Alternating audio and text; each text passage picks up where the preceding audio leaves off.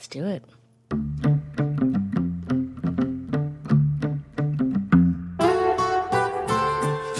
Happy Thursday, all. I'm Kimberly Adams. Welcome back to Make Me Smart, where we make today make sense. Kai is out today, but joining me is the wonderful Andy Euler. Welcome back, Andy. Hey, thanks for having me, Kimberly. So good to be here, as always.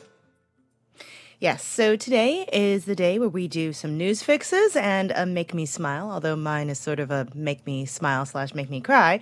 But Andy, you and I kind of overlap a bit on the news fixes. Why don't you go first? I wanted to talk about a little bit about El Salvador, essentially. I remember we talked about this on this show last year. El Salvador made Bitcoin its sort of legal tender, its currency, last year, and I know there was sort of a whole lot of reactions about cryptocurrency as sort of legal tender and things like that. What has come to light is because of El Salvador's sort of massive Bitcoin holdings. They now have about $60 billion of debt that they're holding onto, or their value, is about $60 million less than it was just a couple of days ago. So what happened was, and it does feel like a little bit sort of this is the next step, right? China apparently came in and said, hey, El Salvador, we'll go ahead and buy your debt because we know you're sort of up against it and you can't make your debt payments. So the Chinese, as it feels like the Chinese are often want to do, stepped in and said, "Yeah, no, we'll gobble up that debt and you'll be okay." El Salvador sort of came back and said, "We don't necessarily know that's the right decision." Sort of the second in command to the president said, we're going to take things slow.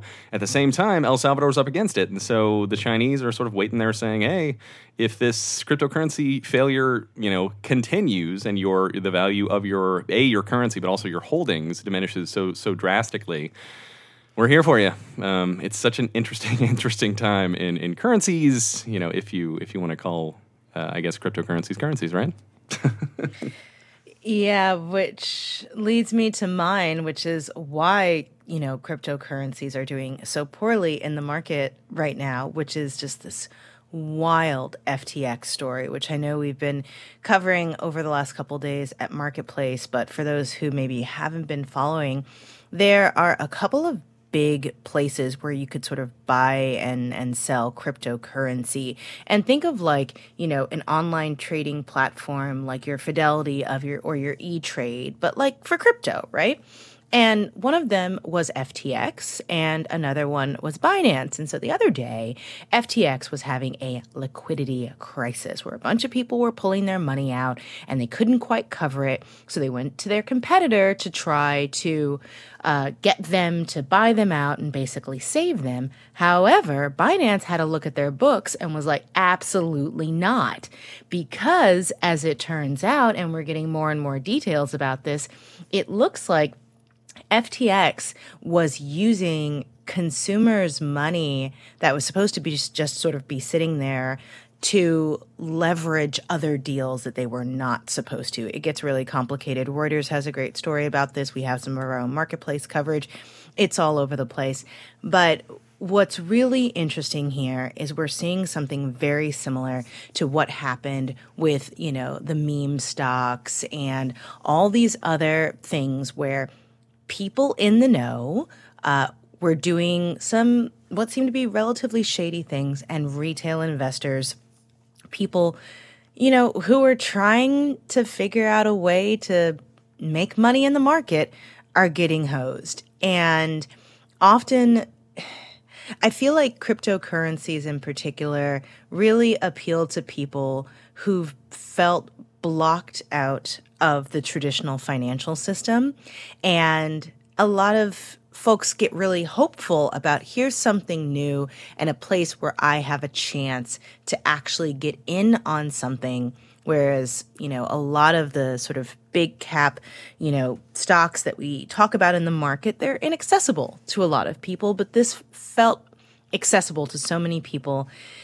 And now a lot of those folks are getting screwed, and it's really unfortunate, and it's definitely increasing the likelihood that we're going to have more regulation in the sector more quickly because it's bad and it's messy, and there's probably going to be a lot more coming out about it.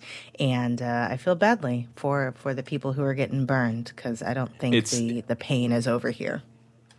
It's super interesting. I literally went to a debate last night at the University of Texas, actually at the Central Public Library here in Austin, about cryptocurrency and whether or not policymakers should be sort of actively encouraging cryptocurrency and mining here in Texas. And yeah, you're right. The discussion ends up being: is there access for folks who did feel like they weren't being sort of able to get in the market, and so it felt like opportunity.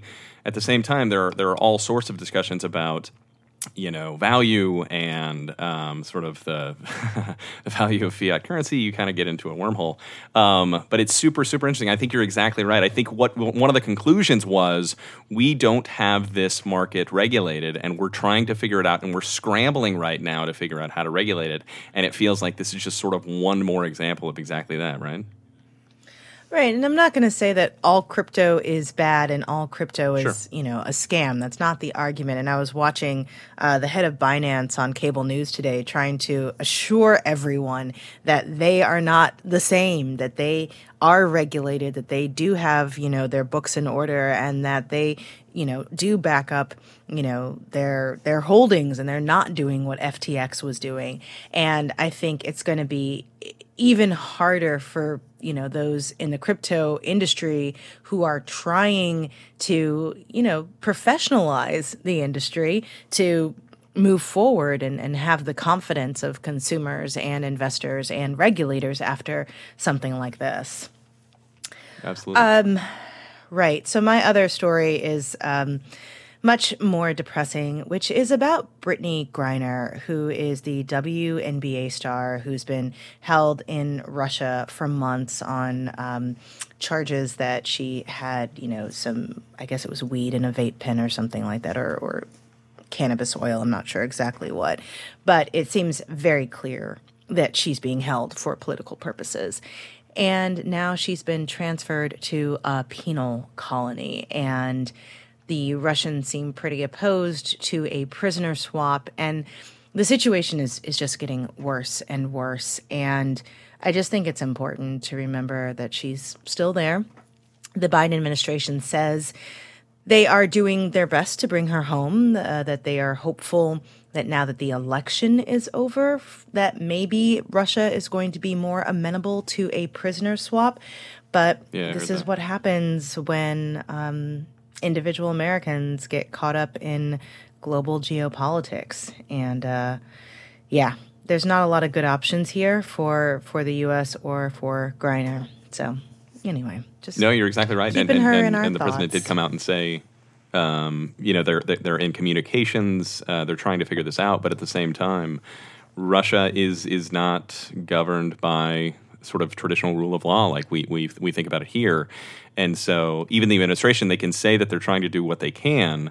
What they can do seems like it's extremely limited. And I think you're exactly right. We need to all be aware that she's still there and that things are not getting any better. And it's very, very real. You're right. Yeah. All right. We certainly need some smiles. Now let's make a turn. Big turn. I'll go first. Mine is, since I'm doing very online techie things today, my make me smile is sort of a make me cry, but I can't help but laugh at just the cluster that is Twitter right now and just how things are going off the rails in the most spectacular of fashions. The trust and safety officer, I guess, just quit today, and so many of the top people at Twitter are leaving, and the Twitter staff all over the world are trying to figure out what's going on. Some people are being told that they're going to lose their jobs unless they stop remote work immediately. That side of it is really bad, but now we have this disastrous rollout of the new blue checkmark strategy, which we talked about yesterday because someone asked a question on What Do You Want to Know Wednesday and said, hey, wouldn't it be bad if anybody can, buy a blue check mark and then you can, grab somebody else's name but still look like you're verified. And it's like, yeah, that could happen. And oh my gosh, did it ever? It's been happening so much. And first, it's been happening to so many companies. We had an account impersonating Nintendo, tweeting out a photo of Mario giving the middle finger. But the one that really got me today was an account called, Eli Lilly and Company, right? It's called Eli Lilly and Co. is the Twitter handle. It has a blue check mark. It says Eli Lilly and Company. It has the Eli Lilly brand on it. And it says, "We are excited to announce insulin is free now."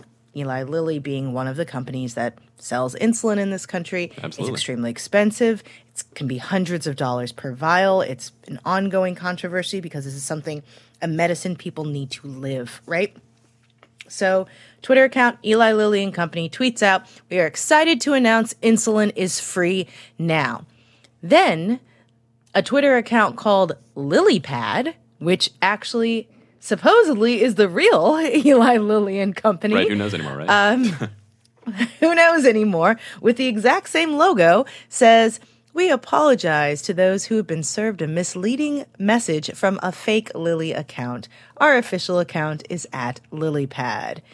So now Eli Lilly and Company is getting dragged on social media because, it highlights the fact of how expensive insulin is and that this is a company that has extremely high, it's a very profitable company and charging a lot for insulin, which doesn't exactly make them beloved in the American economy.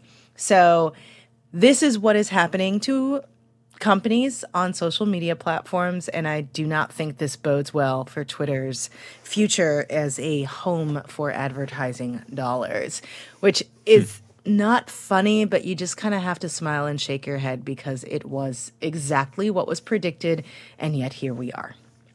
Exactly. It's funny. I have my Make Me Smile is kind of similar to yours in the sense that I guess it made me smile, but it also made me shake my head because the headline that I read in the Texas Tribune today was, "For the first time, Texas voters send Muslims and openly gay black men to the legislature."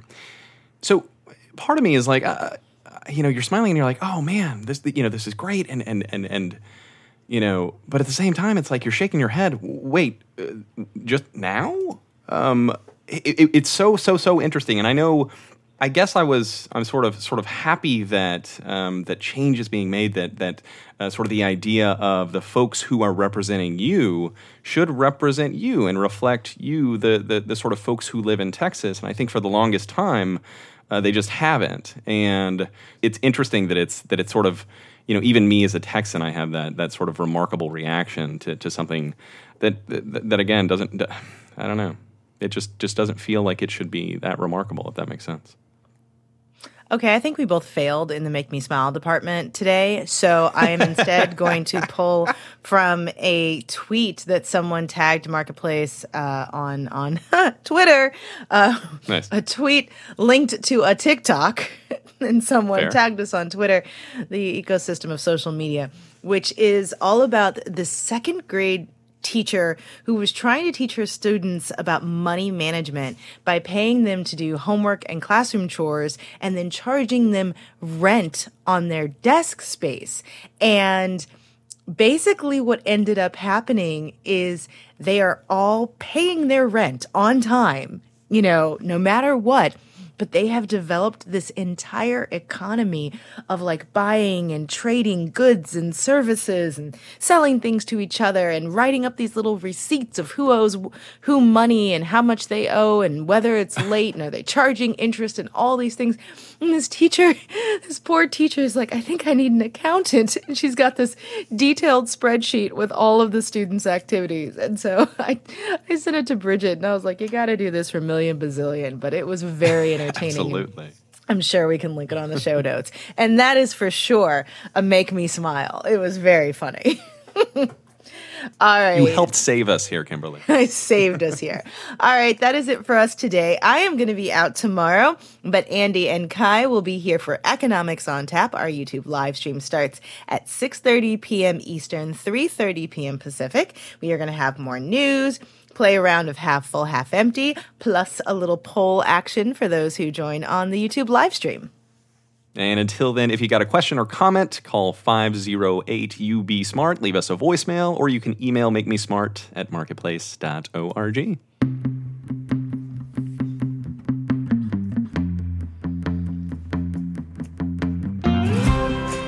Make Me Smart is produced by Marissa Cabrera and Courtney Bergseeker. Today's episode was engineered by Charlton Thorpe. Ellen Rolfes writes our newsletter. Bridget Bodner is senior producing Million Bazillion right now, and Donna Tam is the director of On Demand.